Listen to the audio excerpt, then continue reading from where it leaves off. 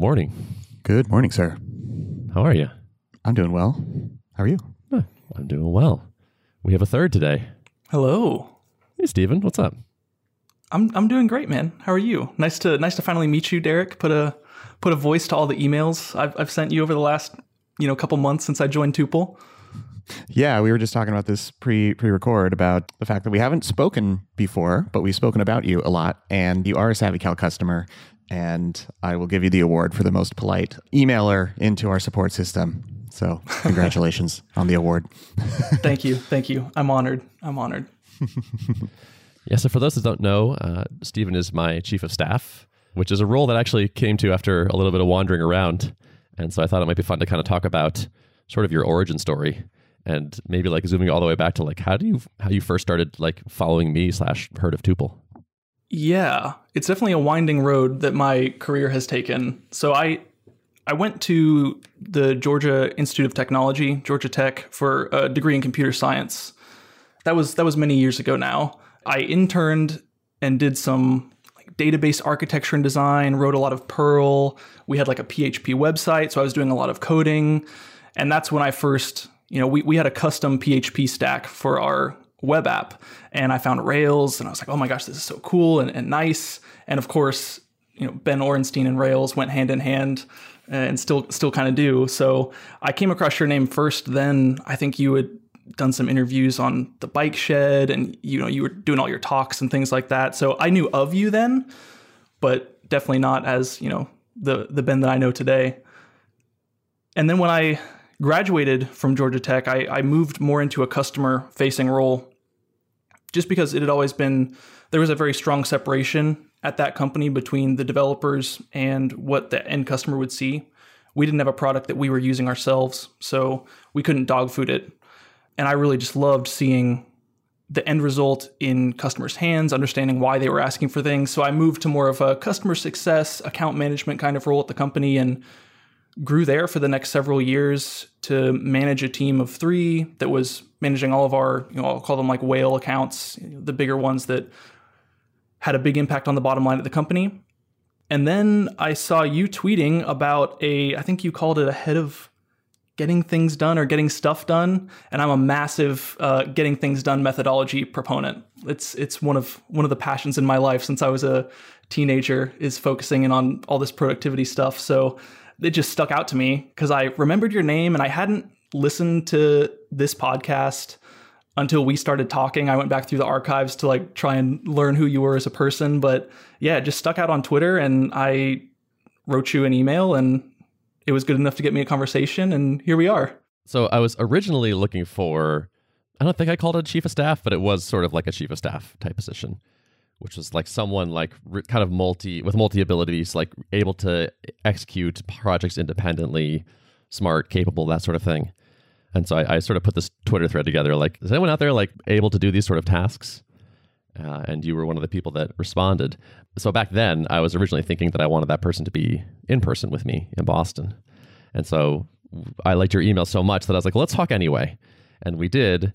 And somehow in that conversation, I was like, well, I'm also looking for a head of sales. Does that interest you at all? Yeah, despite no sales experience, I think it was just it was one of those good conversations where I think we both were getting such an energy high from the conversation. There was lots of good ideas going back and forth. And I think we're of a similar mind. And I think it's why chief of staff is suiting me well in that I love going into an unknown territory and learning a good enough amount to make a difference, but not necessarily specializing in something so far, just because there's so much in this world of software and indie hacking and company building. There's so much surface area. It's kind of fun going around and getting a taste of everything. And sales is an area that's always intrigued me, but has also felt like a little bit of a black box where like you don't really know what magic is going on in these enterprise conversations and emails back and forth and negotiations. So yeah, it was definitely intriguing to me. Yeah. So like after that conversation, or like as we're talking, I was like, okay, I really want to work with this guy. He's like, we were totally like gelling super well. And like, I was really impressed with your email. And like, I have such a bias for people that write really clearly and really well. Like that just to me almost always signals good brains. And so I was like, okay, I do want to work with this person. And I had been looking for a head of sales for a while. And all of the like traditional sales background people that I had interviewed so far had felt too salesy, basically, just like too culturally different from the rest of Tuple, and weren't quite the vibe that I was looking for, and like wasn't excited to work with them. And I just talking to you and like seeing how your interests were like very broad, like you were interested in diving into like various parts of the business. And so I was like, well, you have some customer success background already, and you are a programmer, so you will understand our customers, and you have an appetite for trying things you haven't tried before. And our sales process is not so much selling as it is almost order taking and like moving a thing through a set process. And it was just like, I actually think this might work.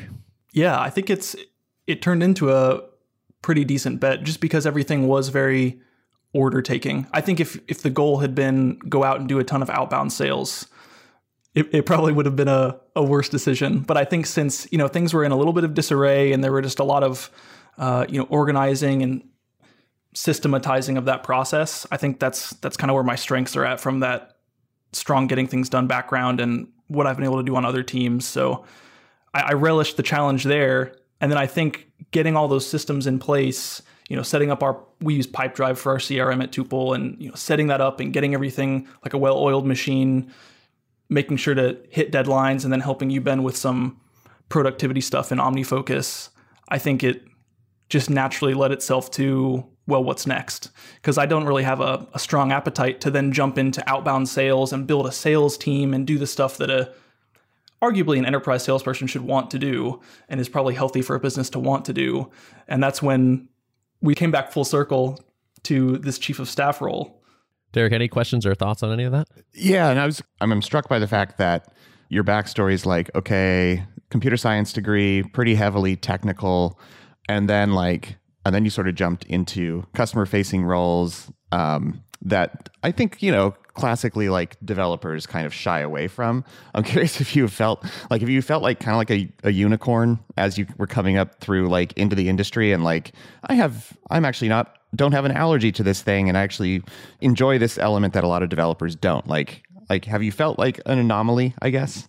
I have certainly been called that by anyone who has managed me in the past couple of companies, but I wouldn't necessarily say that it's something I'm incredibly good at. I would like to get incredibly good at it, but it's also really draining for me. A conversation like even recording for AOP or hopping on a call with an enterprise customer, it's very draining for me. I'm kind of naturally more comfortable sitting in a room working on code all day. That's where my energy level would stay super high. But I think when you have an inclination towards having conversations that aren't cringy, that can make people feel comfortable, when you're just friendly and warm, I think that comes out to leadership. And if you are that kind of developer who can get into a room and talk about a spec with a client, and the client comes away from that conversation like, oh, I really liked talking with Steven. Like, when are we going to get to keep working with him? Or that kind of thing can be a real differentiator. And I think it's why I was pulled that way by leaders at my last company is, we'd be working on a statement of work for one of our customers, and they'd bring me in to do,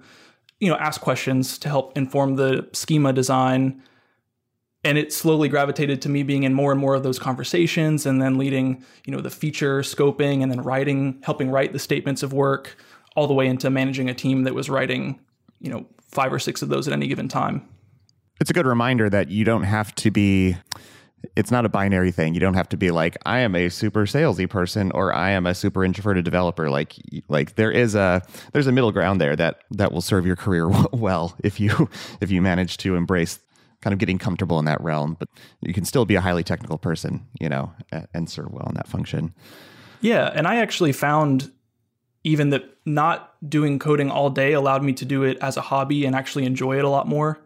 I was feeling really burnt out working on Rails stuff on the side, and then having a 9 to 5 where I would go in and write Perl all day. I just didn't have the energy to do that. But as soon as I moved into a more customer focused role where I was spending a lot of time in my email inbox, a lot of time in meetings, going home and working on a hobby web app or getting involved with open source it was so joyous for me to get in there and actually do some code in the evening versus before it felt kind of like a chore. So I think for me also, there's just a balance there. I kind of have to have both in my life to be able to enjoy one or the other as a hobby.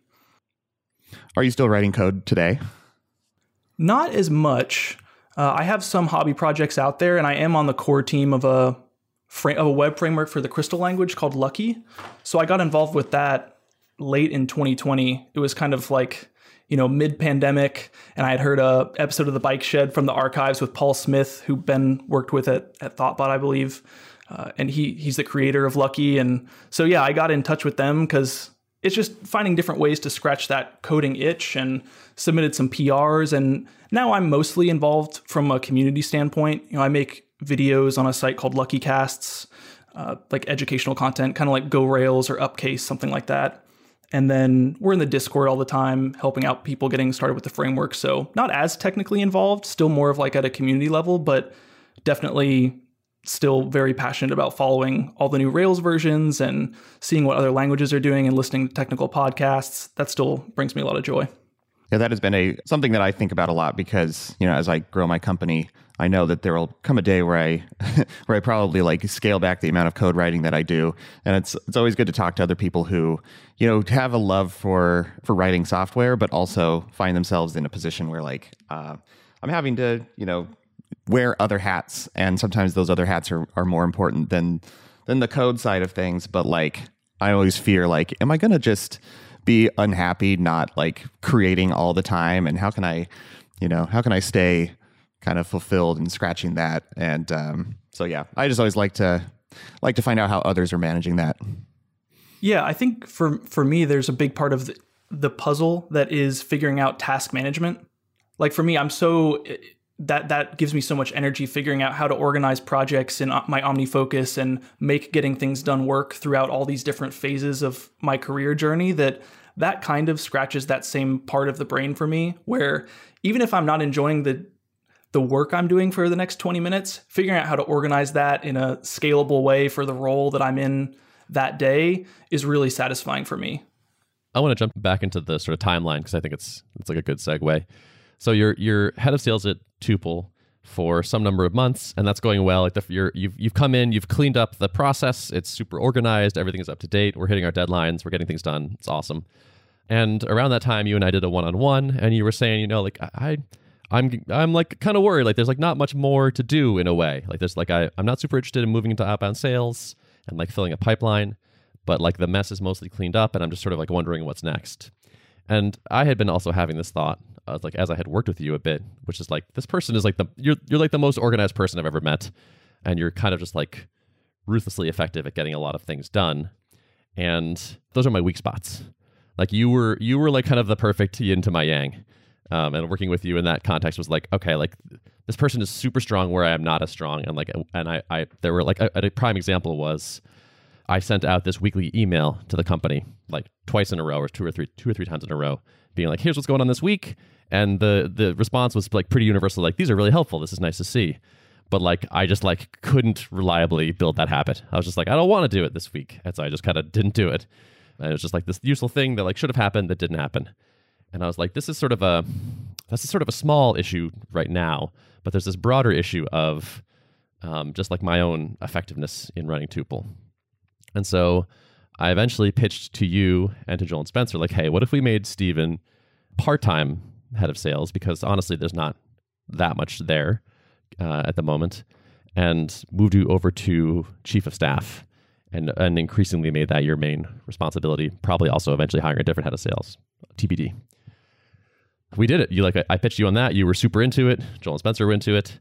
And so we made that move. And from my perspective, that has just been like pretty awesome. And since then, I've been singing the praises of this to a lot of people, like Adam in particular, like having somebody paired, like I guess I'm sort of like on the creative side, and having someone who is more on the analytical and rigorous and reliable side has been super, super nice for me.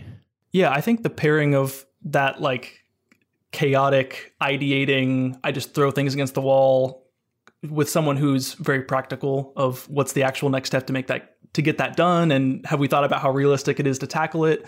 I think even filtering those so that they're not hitting other people on the team, playing a little bit of that devil's advocate in conversations where I'll just take the opposing side to whatever view you're offering just to provide a foil to wherever you're at mentally. It's why I think Tuple's effective, right? Like pair programming, you just get another perspective. Any other perspective is going to add value to whatever you're working on. And I think it's the same way whether you're writing an email or deciding on your next hire or building a company. The value is just, it's huge. It is. And so Joel and Spencer, and actually pretty much everyone at Tuple, had been pairing regularly with someone else. Like everyone had their pair. And for a long, long time, I didn't have a pair. And so I was working on these like sales things or marketing things or hiring things by myself. And it was pretty lonely and kind of terrible. And then when you officially became chief of staff and we started like doing these pairing sessions, my like quality of life at work went up a lot. Even just beyond like, oh, I'm getting things done. And like that premise of like, oh, I'll be more effective with Steven kind of by my side. That has been true. But also just the like, and also it will be more enjoyable is very true. There are a lot of parallels between creating software and then like creating systems that run a software company, you know? And I think you touched on that, Steven, where like that those sort of speak to the same part of your brain and give you the same highs that come from figuring out a process, you know? And like I think about the pace of decision making that happens with building a product and how like it is fatiguing sometimes to just be like on an island and making all those decisions alone. And I've felt like in the last couple of weeks as I've brought on Taylor to help on the product front, just like having a developer there, someone else who can speak the same language, and I can like I'm starting to up my rigor a little bit on the way I like describe projects instead of just like a one-liner. Now it's like, okay, I need to be a little bit more thorough, but like having a sounding board to talk through, you know, this even just a tiny feature, like this is how I'm thinking about architecting it, and like communicating that with someone else, like I can feel the improvement of quality. Like it's hard to have a conversation with myself about it, and so there are always blind spots, but just having another person just makes things feel a lot easier. So I can see how that's like super valuable on the business front too. Yeah, there's that idea of in programming, rubber duck programming, where you just set a rubber duck on your desk and talk to it as you're working through problems. And I feel like sometimes that's all that Ben and I are doing when we're on a Tuple session, is we're just talking out loud while we're writing an email or something. And even if the other person's not super engaged and pairing on the email, it's just nice to have another human on the other end listening that you know you have to articulate your thoughts about and make decisions. It's been particularly useful for me too, because we have different proclivities. Like I am like, oh, I have an idea. I want to do it right now, really fast. And I think you're very good at being like, okay, is there anything else we should think about before we do this thing? You're like, are there any reasons to pause before we pull the trigger on this particular action? Which is super useful because I definitely am like the rush into it kind of person. So that's nice. And also the like, you have, I think, saved me too from various things of like, hey, have we communicated what we need to communicate to the team about this thing? I'm like, oh, right. Yes. Other people exist. Yes, that's good. Hey, is there a plan in place for what's going to happen this like a week from now? That thing that we talked about? Like, oh, geez, yeah, that's right. That deadline is coming. So it's been that's super useful to me. Yeah, and I think that's the kind of thing that getting things done and having that just always on in my head leans into so hard, because even, you know, like you're going to be adding 2 more direct reports pretty soon. So that's like our next touch base this afternoon. One of the topics is going to be, you want to renegotiate those weekly one-on-ones? Like, is it time to have your calendar stacked full of touch bases all week? Are you ready for that? Or do you want to renegotiate those to spread them out a little further? All those kinds of like watching commitments on your time, something that I do subconsciously for myself and I can systematize easily, I feel like just improves every member on the team. So how did you get into getting things done?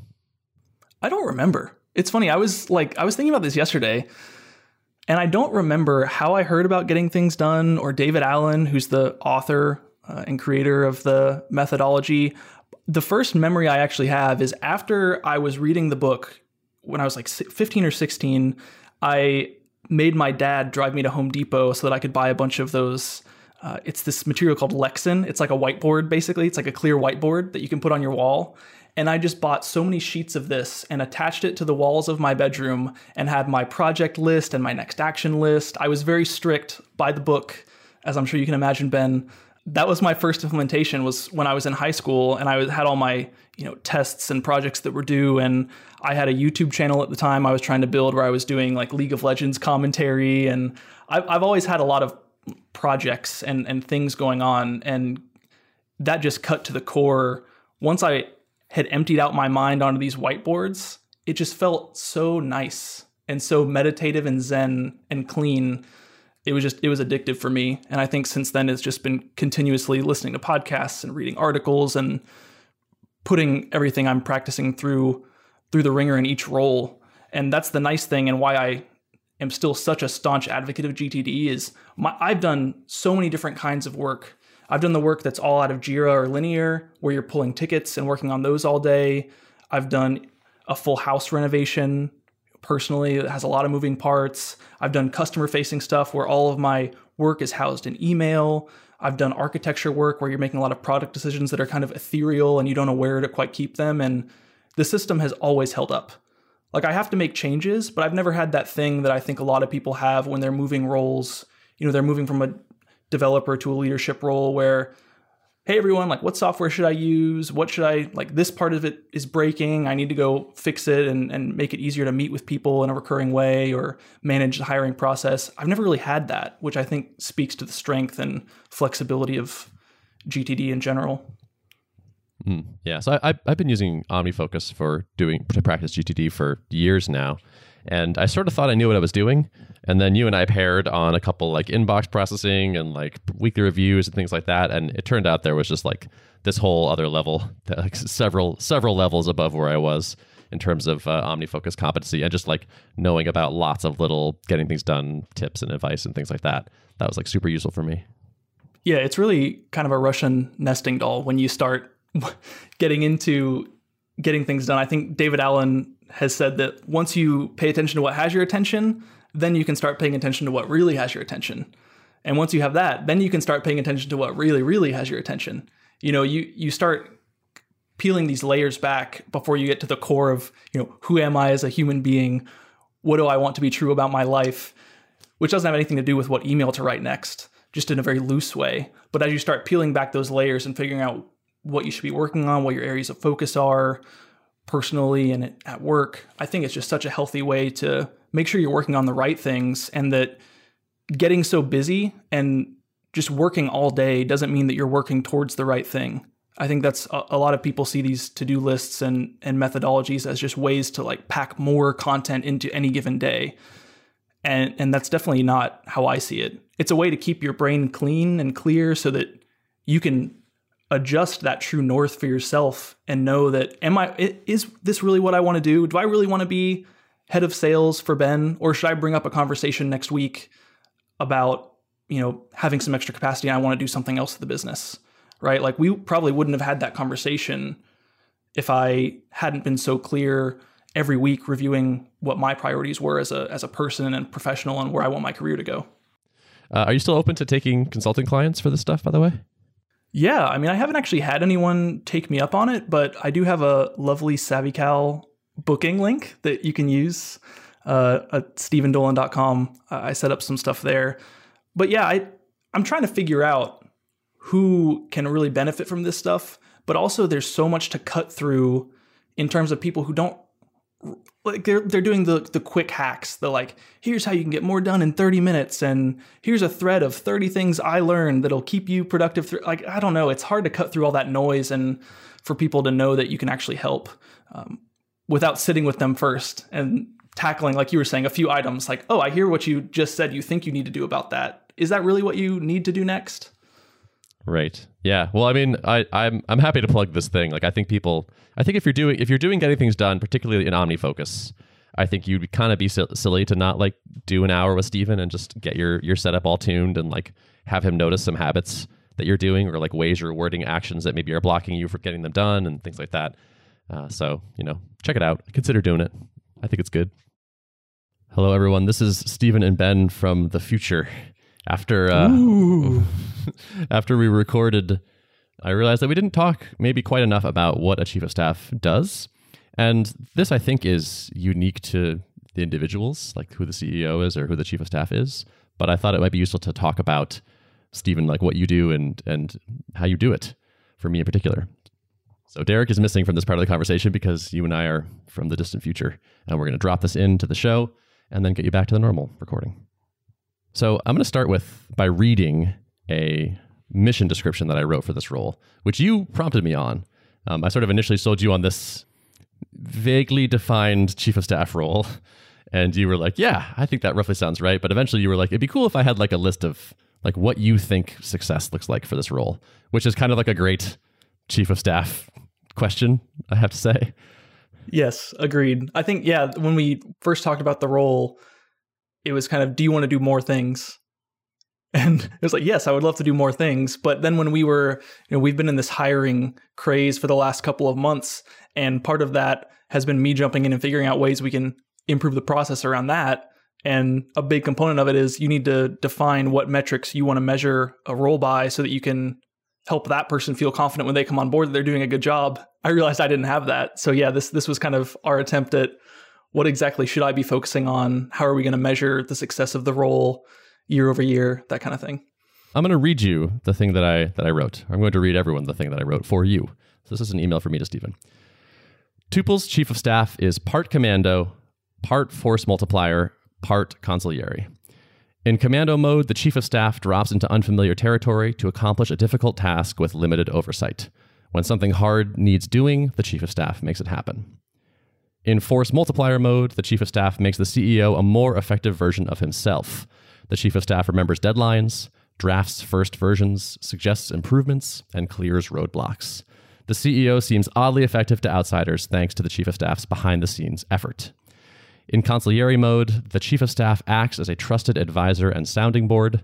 The chief of staff's privilege is access and context, which lets him weigh in effectively on nearly any matter. How was it to get that email? Definitely a huge relief, I think, because part of it is this role is so multifaceted, and there are also a lot of different takes on what the role should do. Like if you go into Google and you just type in chief of staff areas of responsibility, you'll find executive assistants who have risen through the ranks, and particularly effective ones will take the chief of staff role, all the way to people that are more like technical chief of staffs to a CTO. It's this grab bag of whatever the leader who's hiring needs, that person fits into. So yeah, for me, this was really gratifying because I think it nailed down the three areas that I was already focusing on, but not super intentionally, and not dividing my effort and making sure I was improving in each of those areas and focusing on them. So yeah, this was like that breath of fresh air of just clarity for what I should be focusing on. I've reoriented my weekly reviews around it.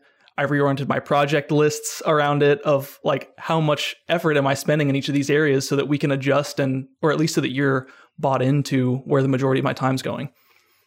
Mm-hmm. Yeah. This email was, I told you, like really hard to write. This took like hours actually to get these three bullets like distilled down into what they were. And I think it's like you just touched on, these are how you and I work together. Like that's what our relationship is shaped like. But I wouldn't go so far as to like be prescriptive and say like, this is what everyone who is a CEO or like wants a chief of staff should do. This is just kind of like the shape of the role for you and me that made sense. Yeah. And I think just to be clear, I know you've talked about it a little bit, but the identifying the weak points you're trying to shore up, I think is really important. And for you, that was, you're very like a visionary, great writer, speaker. You can make good decisions on the fly, I feel. But sometimes the follow through wasn't there, or the organization wasn't there to keep the commitments going, or you'll just take on too many commitments. So sometimes there's that like, hey, are you sure you want to do this other thing? And so I think what you were looking for is someone who had that brain, like what I come at problems with, of almost overly making things concrete, really planning things out, having a hyper organized to-do list. I think it helps pull you a little bit in that direction, enough to make you more effective. And I think if you were in a different situation or had a CEO with a different personality, certainly you might want to augment that with a different kind of chief of staff. But I think this is a somewhat common scenario. I think, I don't know, maybe it's a self-selecting bias thing that most founders would find themselves in the kind of scenario or with the kind of personality you have. That sounds right. Yeah, I think that's true. It is the differences, I think, that make it work well. I had gone back and forth for a while about sort of feeling bad about my weaknesses, like around organization and follow through and things like that. And for a while, I was like, I sort of would feel guilty about it and think like, oh, I have to get better at these things. And then I was sort of like, well, what if I just focus on the things I'm good at and like doing and bring me a lot of joy, and hired someone to help me who loves doing the things I don't like doing. And that suddenly like was like a great light bulb moment and has been just like a wonderful thing for me since starting to work with you. Yeah.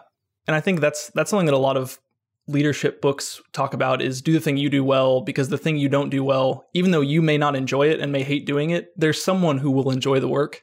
I think you and I are a great example of the things that you would kind of dread approaching. You throw it to me and it's like a treat. It's like, oh, I haven't done my weekly review in 2 weeks. Can we hop in and do this together? And for me, that's so much fun to get in and go through a getting things done list and make sure everything's clear and organized. So I think that's the other takeaway is you should find someone that's really passionate about the stuff, not just someone that's somewhat effective, but someone who really relishes the work that you don't want to do, because otherwise I think could quickly lead to burnout. For sure. Yeah. So let's go through these 3 points and maybe just talk about some examples to make sure they're clear. So in commando mode, you drop into unfamiliar territory to get a difficult thing done with limited oversight. Like an example of this for me is like, Steven, I've been pouring a ton of time into trying to like hire a Linux developer to like work on the Tuple Linux client. And I am just like totally burnt out on this project. And I don't want to think about it, but it really needs to get done. This is like a critical win that we need to get. And you just took it and have been like owning that process. And that was like an unbelievable like weight off my shoulders.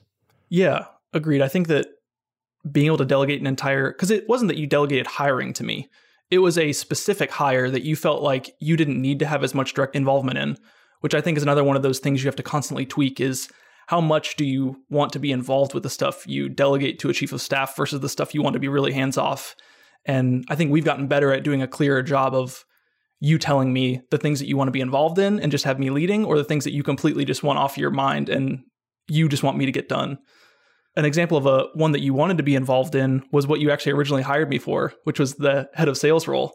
I mean, basically, I was chief of staff in commando mode for the first 2 or 3 months at Tuple, getting the sales process under control, and I'm still managing that to a large degree. So I think those are like the kind of 2 examples of something you had a lot of involvement in, where you wanted to be reviewing MSAs with me and making sure that you were involved in enterprise deals and decisions, versus the Linux hire where it was like, make sure that Spencer, our CTO, is happy. And that's the only requirement. And I want to talk to the person before we end up pulling the trigger and hiring them. Mm-hmm. Yep. Yeah. I think this is probably one of the trickier attributes to find in somebody, like someone that I would feel confident that I could hand a perhaps ill-defined or like sort of like loosely defined project off to and feel pretty good about the likelihood of success on it. Yeah, agreed. I think someone who's interested in this kind of role will naturally be highly self-motivated. I'm more of if I don't have a full plate of stuff to do at the end of the day, it kind of eats at me a little bit, where I would come to you and ask for something else to work on. But I know that there are definitely people who like want the tickets. I pull out of Jira or Linear, I finish my tickets for the day, and then I'm done. So I think you do have to find the right balance of someone who's willing to just work on something that's very vague and maybe not make very much progress on it on a given day, but just keep plugging away at it until you can make significant progress. I think that can be difficult. And to make good decisions along the way. Yeah, and decisions that you would make. That's an interesting part of the role too, is you kind of have to study the person that you're chief of staff to and try and put yourself in their shoes when you're making decisions or writing content or copy. It's maybe a little bit more important in the next thing we'll talk about, which is force multiplier mode or even conciliare mode. But I think that knowing your CEO or the leader that you're supporting really, really well, which just takes time. That's not something you can hire for necessarily, but as the person doing the hiring, you have to be really willing to be open and vulnerable and let the person know your weaknesses, how you think, have them over your shoulder while you're writing emails, give really, really direct feedback when you don't have their tone or when you're not jumping into commando mode and doing a really effective job. I think that's a critical piece of it too. So let's talk about force multiplier. So remembering deadlines, drafting first versions, suggesting improvements, clearing roadblocks. I think this is probably where the light bulb went off for me when I was talking to you. Was just like, you're so good. I mean, deadlines in particular, and continuing to push projects forward or like breaking them down into manageable steps. That was when I was like, oh, this is a skill set I really need on my side. Yeah, I think that this piece of it is probably the easiest thing for me to feel self-conscious about being annoying about too, because It's, keeping things hyper organized and on the rails from a productivity perspective and a project perspective means pinging a lot of people, being that fly on the wall in meetings and making sure people are distilling next actions and not just leaving a meeting with things unsaid, specifically like you in a meeting, if I'm making sure that you're not making too many commitments or things like that. This can be a balance to strike. And I think you have to have a really, again, it's back to building that really strong relationship between the chief of staff and the person who they're supporting. Because if we didn't have that strong relationship, I would feel a lot more nervous that, coming after you for, hey, we need to do a weekly review. We need to clear the decks. We need to follow up on this thing. Are you sure you want to commit to this? There's just a lot of that kind of stuff that is a force multiplier and externally makes the person you're supporting look a lot better, but internally can cause some frustration, I think, especially because naturally the two people will have different views on how valuable that is. Otherwise, you'd be really great on it. If you valued that and that was your number one priority as organization, you wouldn't need someone to come in and multiply in that way. Yeah, it's a tricky situation for you because I am that kind of scattered visionary type, and I don't want to give that up.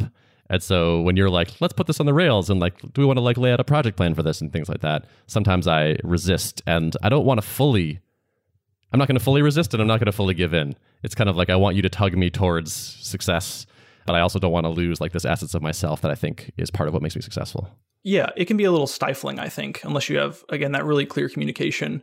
But even for folks that aren't looking for a really organizationally proficient chief of staff, I think even just delegating small things, like sometimes you'll need to write a first draft for a blog post or something like that, and I'll offer, hey, do you want me to put together a first draft?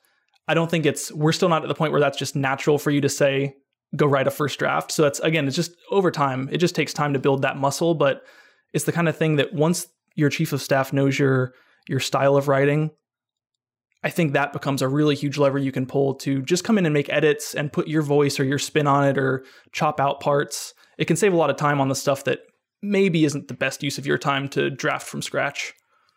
That has definitely been useful. Like an example of this I'm thinking of is I told you like, hey, there's a list of people I want to keep in touch with, like over like sort of long-term networking list. And so I just like will fire you like emails, being like, hey, let's this guy, this person, this. And you sort of will occasionally ping me like, hey, like it's been a while since you were in touch with this person. And then a couple times you have drafted like, here's a DM for them, or like here's a few bullet points from their Twitter feed. Like they've done these 3 things recently. Maybe you want to talk about those things.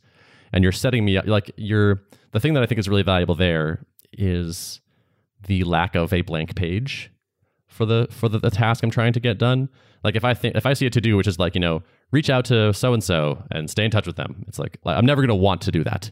But if you're like, here's a DM I drafted to them and some extra details that you might want to flesh out on. And I'm like, no, that's all wrong. Or like, I wouldn't write it like this. And like, but now I'm editing something, which just feels, again, easier to get the ball rolling. Yeah. And when it works, when there aren't a ton of things to throw out, I think that's just a huge time saver. And it can come across great to the other person because you also may not want to invest the effort to go through their Twitter timeline and their website and their blog and pull out some useful things. It can make a big difference when you're reaching out to someone and make it feel more personal. And that, in my mind, is a really great example of force multiplier. Because to the person you're reaching out to, Ben is just super attentive, super personable, like took the time to research, and you did by hiring someone to do this. Like it's not that it's an insincere outreach, but it comes across so much better, I think, to people that you're trying to network with, hire, be friends with. Anything I think is valuable to helping the business.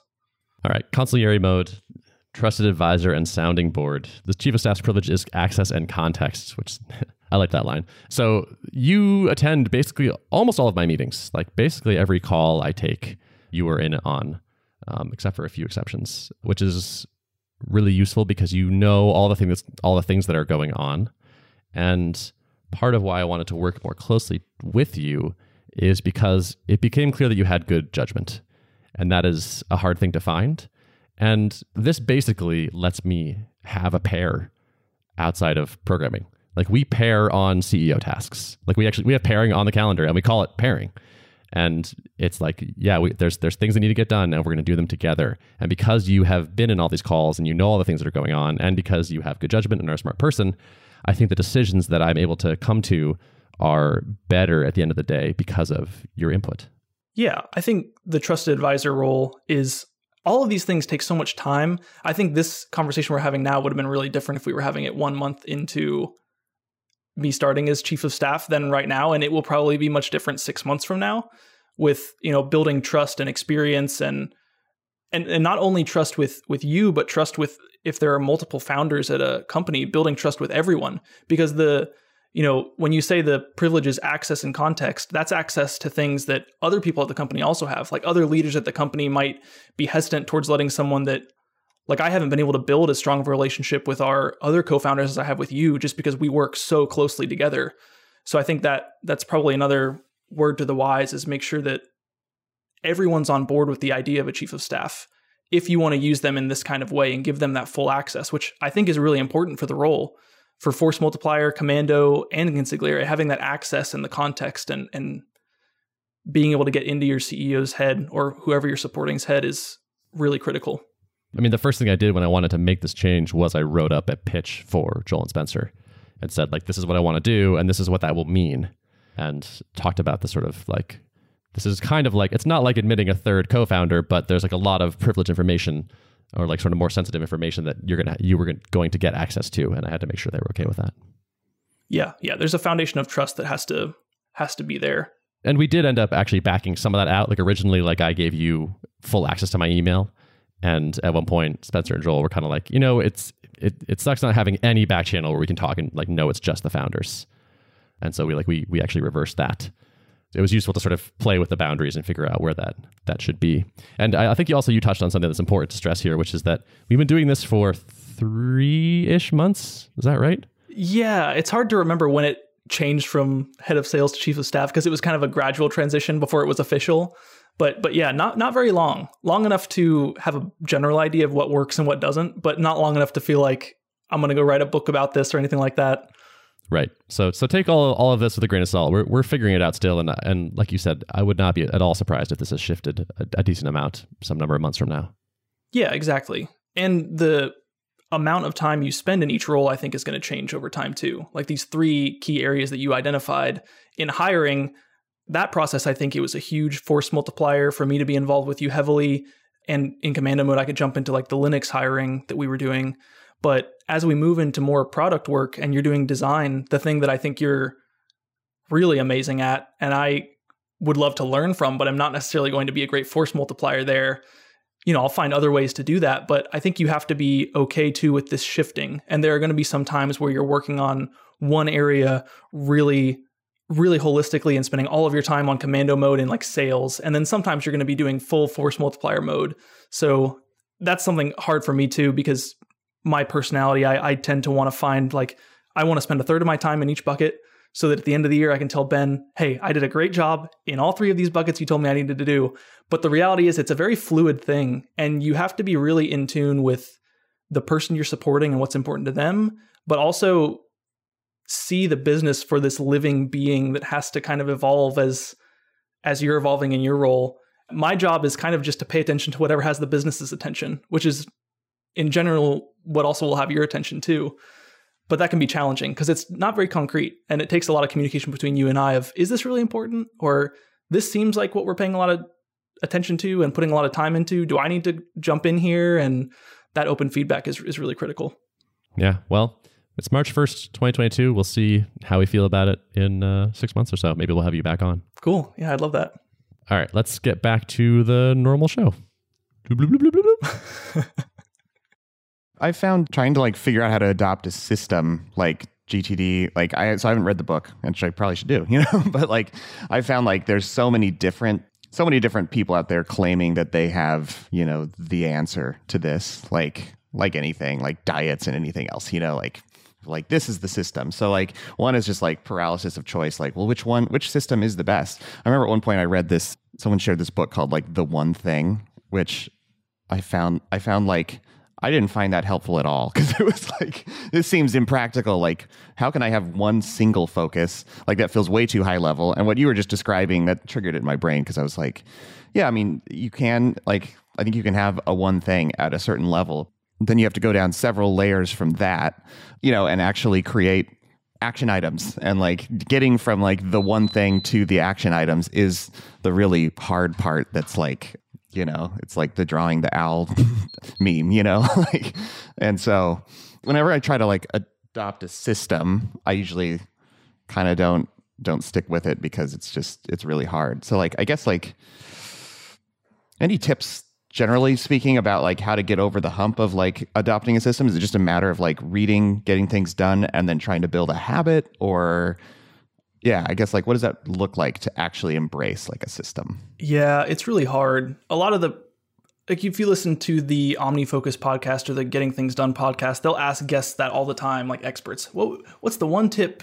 If someone was going to get started, how would you recommend they do it? And some people will say, oh, just do paper. You just want to do a paper system because it's really robust and you learn the methodology. Or some people will say, just take away the 2-minute rule from Getting Things Done and just start doing that, which is if something you see is going to take you less than 2 minutes, just do it then. Don't put it in a system because the overhead will outweigh the cost of doing it. But for me, I don't see half measures as really getting... It's like if I wanted to convince you, like if you had never brushed your teeth before, and I wanted to convince you that like it is so nice having oral hygiene, Derrick, I wouldn't be like, just start by flossing one tooth. Because like it's gonna hurt, your gums are gonna bleed, you're not gonna notice a difference. But if it was like, go to the dentist, have a full cleaning of your teeth, and then maintain it, I just think that is such a more compelling, because you feel the difference and it becomes addictive and you know what it feels like to be clean. I think I use that analogy all the time for how it feels mentally to be when my Getting Things Done is just on the rails, going forward, full steam ahead. And it comes off the rails now and then. I'm definitely have time periods. Like when we were at the ski house for our retreat, my systems kind of fell off a little bit. You leave things in the inbox too long or miss a due date here and there. But I think that to have the value of getting things done, reading the book, and taking the time to implement it is the only way to really get that mind like water, is what David Allen calls it, where you just feel this almost meditative state, kind of like noting in meditation, where when you have a thought and it distracts you, you know how to capture it and distill it really quickly. So there's no overhead. You have a good system like OmniFocus that allows you to capture stuff really quickly. I don't know. I would love to say there's like a half measure you can take that gives you some of the benefits. And there certainly are lots of people who will have those online, but I think it's one of those, you gotta go all in to really get the value. It's really good. So what do you actually use today, Derrick, when you're like I know that you ship stuff at inhuman speeds. I'm assuming you manage the actual work stuff in Linear. Is that right? Yep. I'm using Linear. Yeah, like I mentioned, I feel a little bit like an imposter here because I don't have like a full, rigorous system that I'm following that's been, kind of studied and documented by someone like a David Allen, I think I guess a couple of things inform my process. One is like trying to, like at a high level, trying to keep my number of inboxes to a minimum. So I kind of have centralized on, obviously an email inbox that stuff flows through and I have to process that. And then try to push a lot of stuff into Linear, honestly, like I have, because for a while I've gone through like different, having scattered to-do lists here and there. I keep a personal to-do list in Things, which, just syncs with my phone and my computer. And that's more like quickly if I'm just like not at my workstation and something comes to mind or something comes to light and I just need to drop it to do somewhere, I'll throw it there. But like that is kind of a holding area where I try to get it, if it's any unit of work that I want to get done, I try to get it filed into Linear so that like this is the one place where I can kind of see at a high level what's on my plate, what's coming up, and I sort of bucket things, in there to try to stay organized as best I can. I've been trying to, I've been experimenting with like shape up methodologies from Basecamp to try to set priorities on like, this is the big thing in the next, 6 weeks or so. And then everything else is sort of gravy.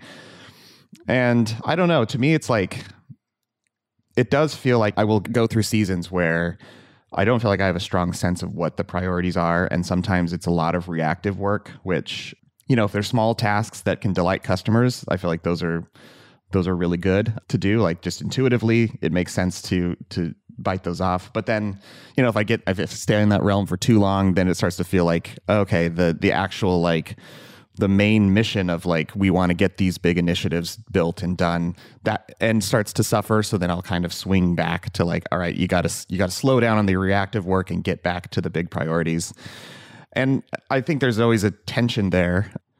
I've learned, I guess, probably one of the bigger things that contributes to shipping speed is like, I feel like I've gotten good at relentlessly like cutting scope down and being accepting that things are not perfect, but like this is a V1 and we can always file another task or another set of tasks to do things to bring the V1 up to what the initial vision for it was, And so getting really comfortable with that and saying no to a lot of other things, like those are things that are not comfortable. Like you want to agree to do everything as soon as possible and build it as perfect as you can, but like realizing that those are not realistic ideals, and knowing where to shave off scope and try to keep pushing forward is probably what like helps me ship really fast.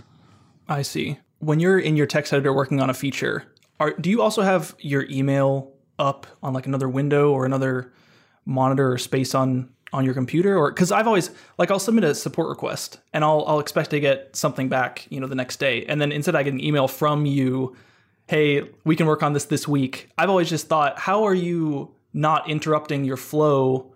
Or like you kind of alluded to, that death by 1,000 paper cuts, like you'll still come out and be like, hey, we shipped Stripe payments, this massive undertaking. How do you actually organize your desktop to focus when you have to work on a big feature like that?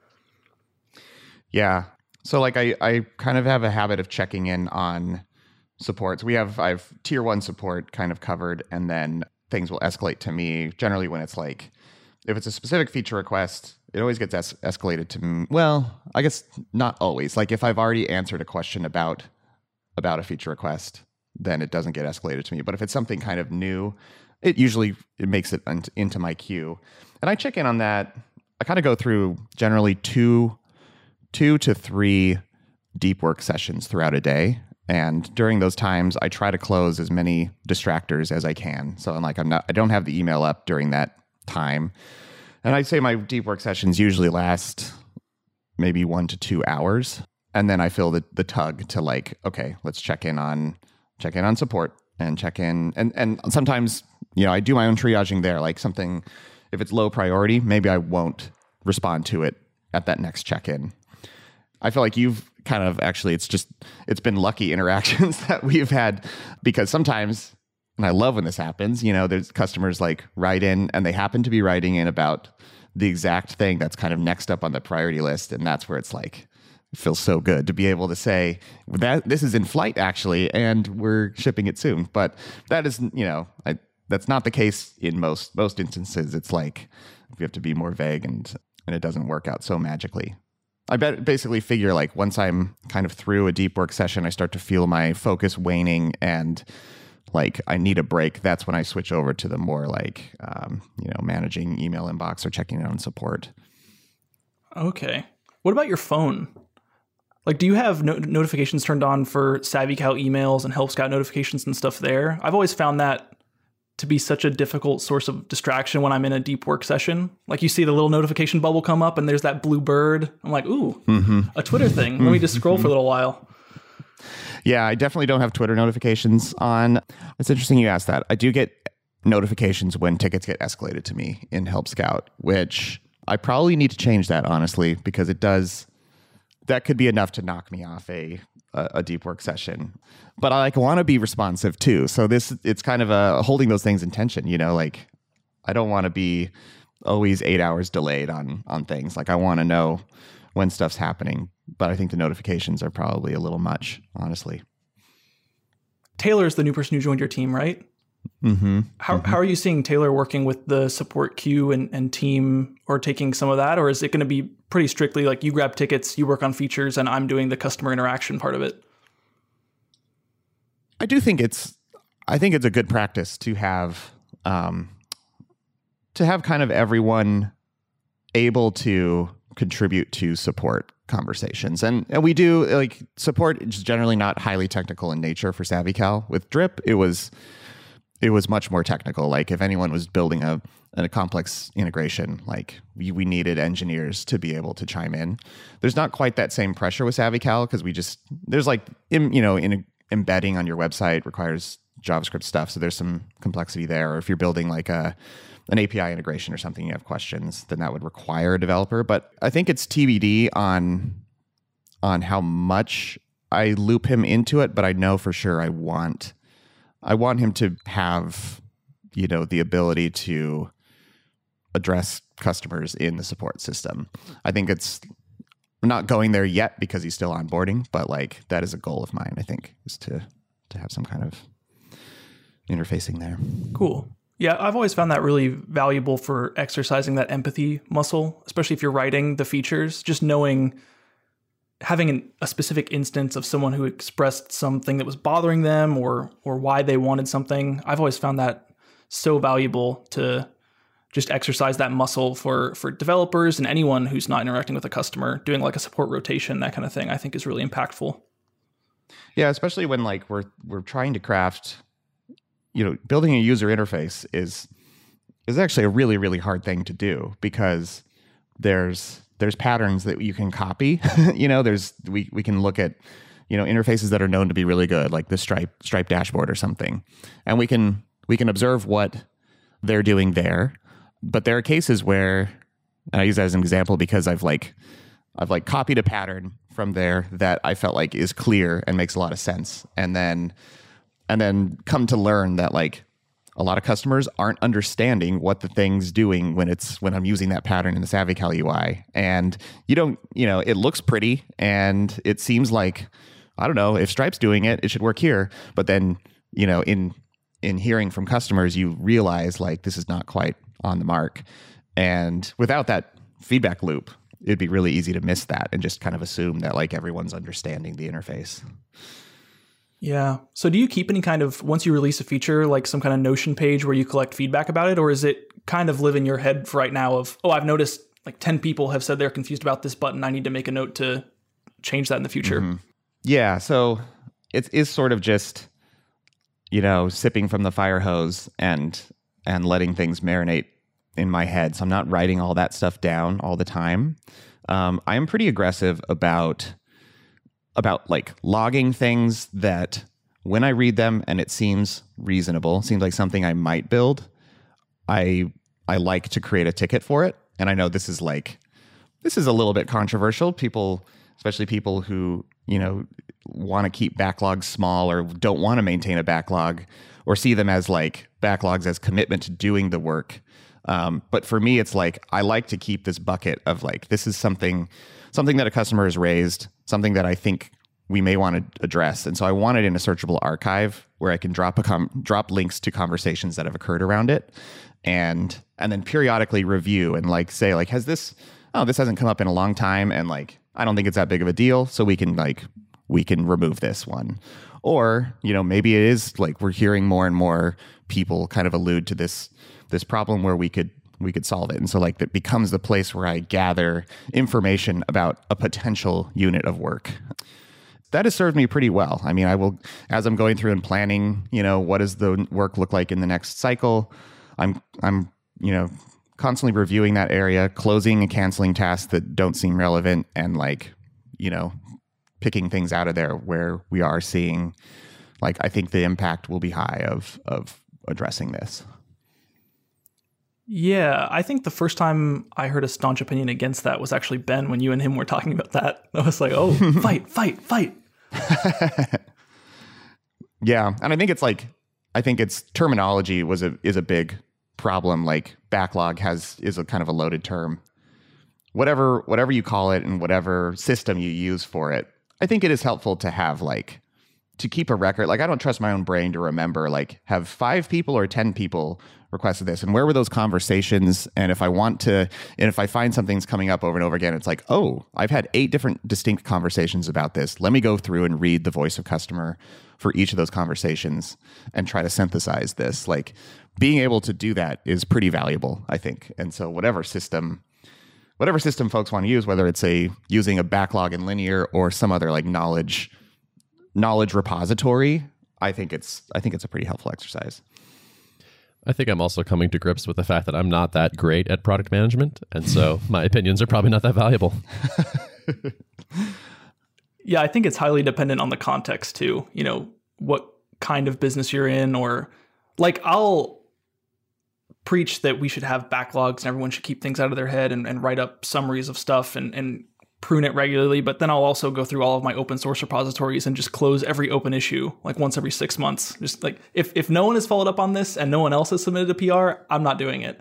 So there is definitely that push and pull, I think, between doing what's reasonable. That's all the work stuff. Where does your personal, you know, if I want to plan a vacation, where does that go? That whole process. I'm not great at that. Like that is definitely a weak area for me. My wife is much more skilled at that. So like she's the chief of staff for our household, I would say. She's very, very, very strong in that logistical area, thankfully. So like for, you know, on the personal side, a lot of that stuff I get to lean on her for that. Apple Notes has gotten really good. And it's like nice because we're both in the Apple ecosystem, and you can now like easily share notes. You can create to-do lists. You can add tables.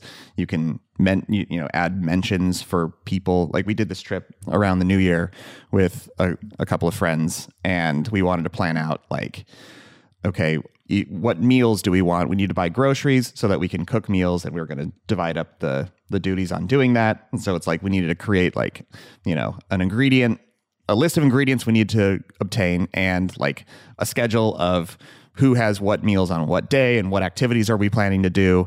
And we actually used an Apple Note for coordinating all of that. And it worked really, really well. Yeah. My wife Avery and I do the exact same thing because we're both in the Apple ecosystem too. And it's the same dynamic, just flipped, obviously. I'm more of the hyper organized person in OmniFocus, and Avery lets me handle everything. But yeah, Apple Notes has been really great, and Apple Reminders, just great apps for keeping things coordinated between people in a household or a team. I guess that could work too, because that is where like things or OmniFocus can be really challenging as a team grows. Is how do you coordinate between people and keep agreements really impeccable without having a ton of delegated tasks just waiting on you to follow up on. That can be a really challenging thing that, like, Ben, you and I worked a lot to balance in your system. I think there was a moment where you're like, I want to be like Steven and do the system the same way you do it. And then once we had implemented it, you're like, this is too much. Like, this is not work for me. And we peeled it back. We're on like the 4th iteration of how your OmniFocus looks right now. So I think there's a balance with family, and it's a similar thing with teams at work. You know, managing tasks between people can be really challenging for stuff outside of like a Linear or Jira, where it's very clear, you know, all those like, we need to have an architecture conversation about this product decision and capture notes and next actions and things. That can be really tricky. I'm feeling more pushed to have my stuff in Linear as well. Like I'm feeling more of this, like, it's nice to have a centralized thing where everyone knows what everyone is doing, as opposed to like, I have my secret silo over here, and like some of the stuff makes it to public and some of it doesn't. Mm-hmm. Yeah, I was going to ask, like, on your OmniFocus setup, is there crossover happening? Like, I'm putting this thing and then I'm cross-linking to a Linear ticket, or like how does the interface in between these different tools work, or does it not really interface? Yeah, I have tried everything, like hooking into an API and listening to webhook events and sending them into OmniFocus, and it is definitely, I do not think it's worth the time. Like I manage a lot of my work in Pipedrive for the sales part of my role, you know, following up with enterprise clients and reviewing MSAs. They have a tasking system in there that's just really good because Ben can dip in and see what's in the pipeline, and that visibility aspect is so important. So rather than duplicating all the deals into my OmniFocus, I just have a daily task on there that is clear the decks in Pipedrive. And it still gives me that endorphin rush when I check it off, because I know there's a lot of work behind that one task. And it makes it so that I don't forget to do it on any given day. You know, if things are really hectic, when I go to my forecast for that day, I'll still see that as an item I need to do. Same thing with Help Scout. I'm not in there as much, but we do have some sales follow-ups that come through there. And there are some things that our head of success, Dorothy, will hand off to me to look at that are important that I get eyes on at least once a day to clear that queue. So it's more of like My OmniFocus for external systems is like a tickler of just reminding me to go into the various systems. And it's a really cool, concrete way to make sure that I reduce that number of inboxes as much as possible. Are you budgeting your time throughout the day then? Are you like creating calendar events saying during this time I'm going to work on this clearing the deck, say, or whatever? How are you like synchronizing your tasks for the day with your actual schedule for the day? Yeah, that kind of thing has never really benefited me, because I think one of the things that people who work with me like is that there's no interruption that's going to leave me feeling overwhelmed. The ability to pivot on a dime and like stop working on something and help Ben review something else is really valuable in this kind of role where you're kind of specializing in being a generalist. Like it's a very weird place to be. I think for most people, like if you're indie hacking on a product, certainly like having a focus block of time, I'm going to work on the most important feature from, 10 to 2 every day. I think that is really impactful, and you have to be really rigorous about putting on do not disturb and not getting distracted. But if you're in a role, I mean, even like, CEO, like the role that Ben's playing, I mean, there is some product design time that you have to block off to do deep work, but there are so many interruptions and things that come in that you kind of can't fight it at a certain point with certain roles. You just kind of have to let it happen and have systems that are robust enough to handle that. That kind of reminded me, like another thing that I have gradually started to do more and more of and get better at over time, I think, is optimizing for like being able to context switch easier. Like this is something that developers talk about a lot, where like the amount of like cache that you need to load up into mental RAM, before you can get deep into a project can sometimes be really high. And so like part of my strategy is to always relentlessly break projects down into smaller chunks and like ship them into production. Like big giant branches I try to avoid those at all costs, because it's like if I have to step away quickly for an interruption and come back, sometimes that can be enough to like totally mess up what you're trying to hold in your head. But if you're working on a smaller chunk and you can like quickly scan over the pull request, I like open pull requests as early as possible, so I can always use that as a place to like review it and review the diff and get right back up to speed on where I was at. Yeah, so like it's that feels like a muscle to build up, where you can break things down in small pieces, ship them into prod as you go, maybe behind feature flags if you need to like make sure it's not surfaced in the UI or whatever, and then like try really, really hard to make sure that you can get back into something relatively quickly. Yeah, and it's funny because I think no one would argue with that position on software development. Like break things down into small pieces, keep it in, like with Agile, like 2-week sprints. We want to be able to pivot really quickly with customer feedback. Everyone will be like, yes, that's great. That's the right way to build a product. But then you'll look on someone's to-do list and hire new developer will be the only line item there. And I just think it's so funny. It's like people not keeping a calendar. Like everyone has a calendar. It's just the things you don't want to forget about that you have to do on a specific date. And we know our brains are terrible at keeping track of it, so it goes somewhere. But no one extends the same thing to their general tasks that you still have commitments for, that still matter from a career perspective and from, keeping in touch with friends. I think it's funny, like the things that people will just nod along with, like Agile, small chunks of development work, keeping a calendar, like, yeah, of course. But then as soon as you take that one step more to not using your head as an office for everything else, people are immediately very skeptical. Like, I don't have time for that. I don't want to see all those things in one list. Like, I don't want to manage it and curate it. It's funny to me. Well, I think with that nice long gap, I think we should probably wrap it up. I think it's a sign. I could probably keep talking for, honestly, like another hour about this stuff, but I know we all have things Stephen, to do. when you eventually start your productivity podcast, you can have Derrick on and really nerd out. Yeah, exactly. One day when I want to take on yet another side project. Put that on your list. Start podcast. Right? That's what you're supposed to do, right? I can't. That one's going in the trash. Not enough time. It'll come up again in the future. There you go. No, it has to live in the backlog. It's important that you thought of this one time. And every time someone tells you to start a podcast, you can make a little note that says, Derrick told me to start a podcast. Actually, that's not a terrible idea. It's true. All right. Well, thanks for coming on, Stephen. It was fun having you chat with Derrick and have me mostly be an observer. Yeah, this was great. It was nice to be a participant. I don't know what I'm going to do when this episode drops. I don't know what I'm going to do for the next time I'm in the car afterwards. Play it for your wife. She'll love that. Yeah, exactly. Cool. All right. Notes of the show. Cool. Notes for the show can be found at artofproductpodcast.com. Thanks for listening. See ya. Bye.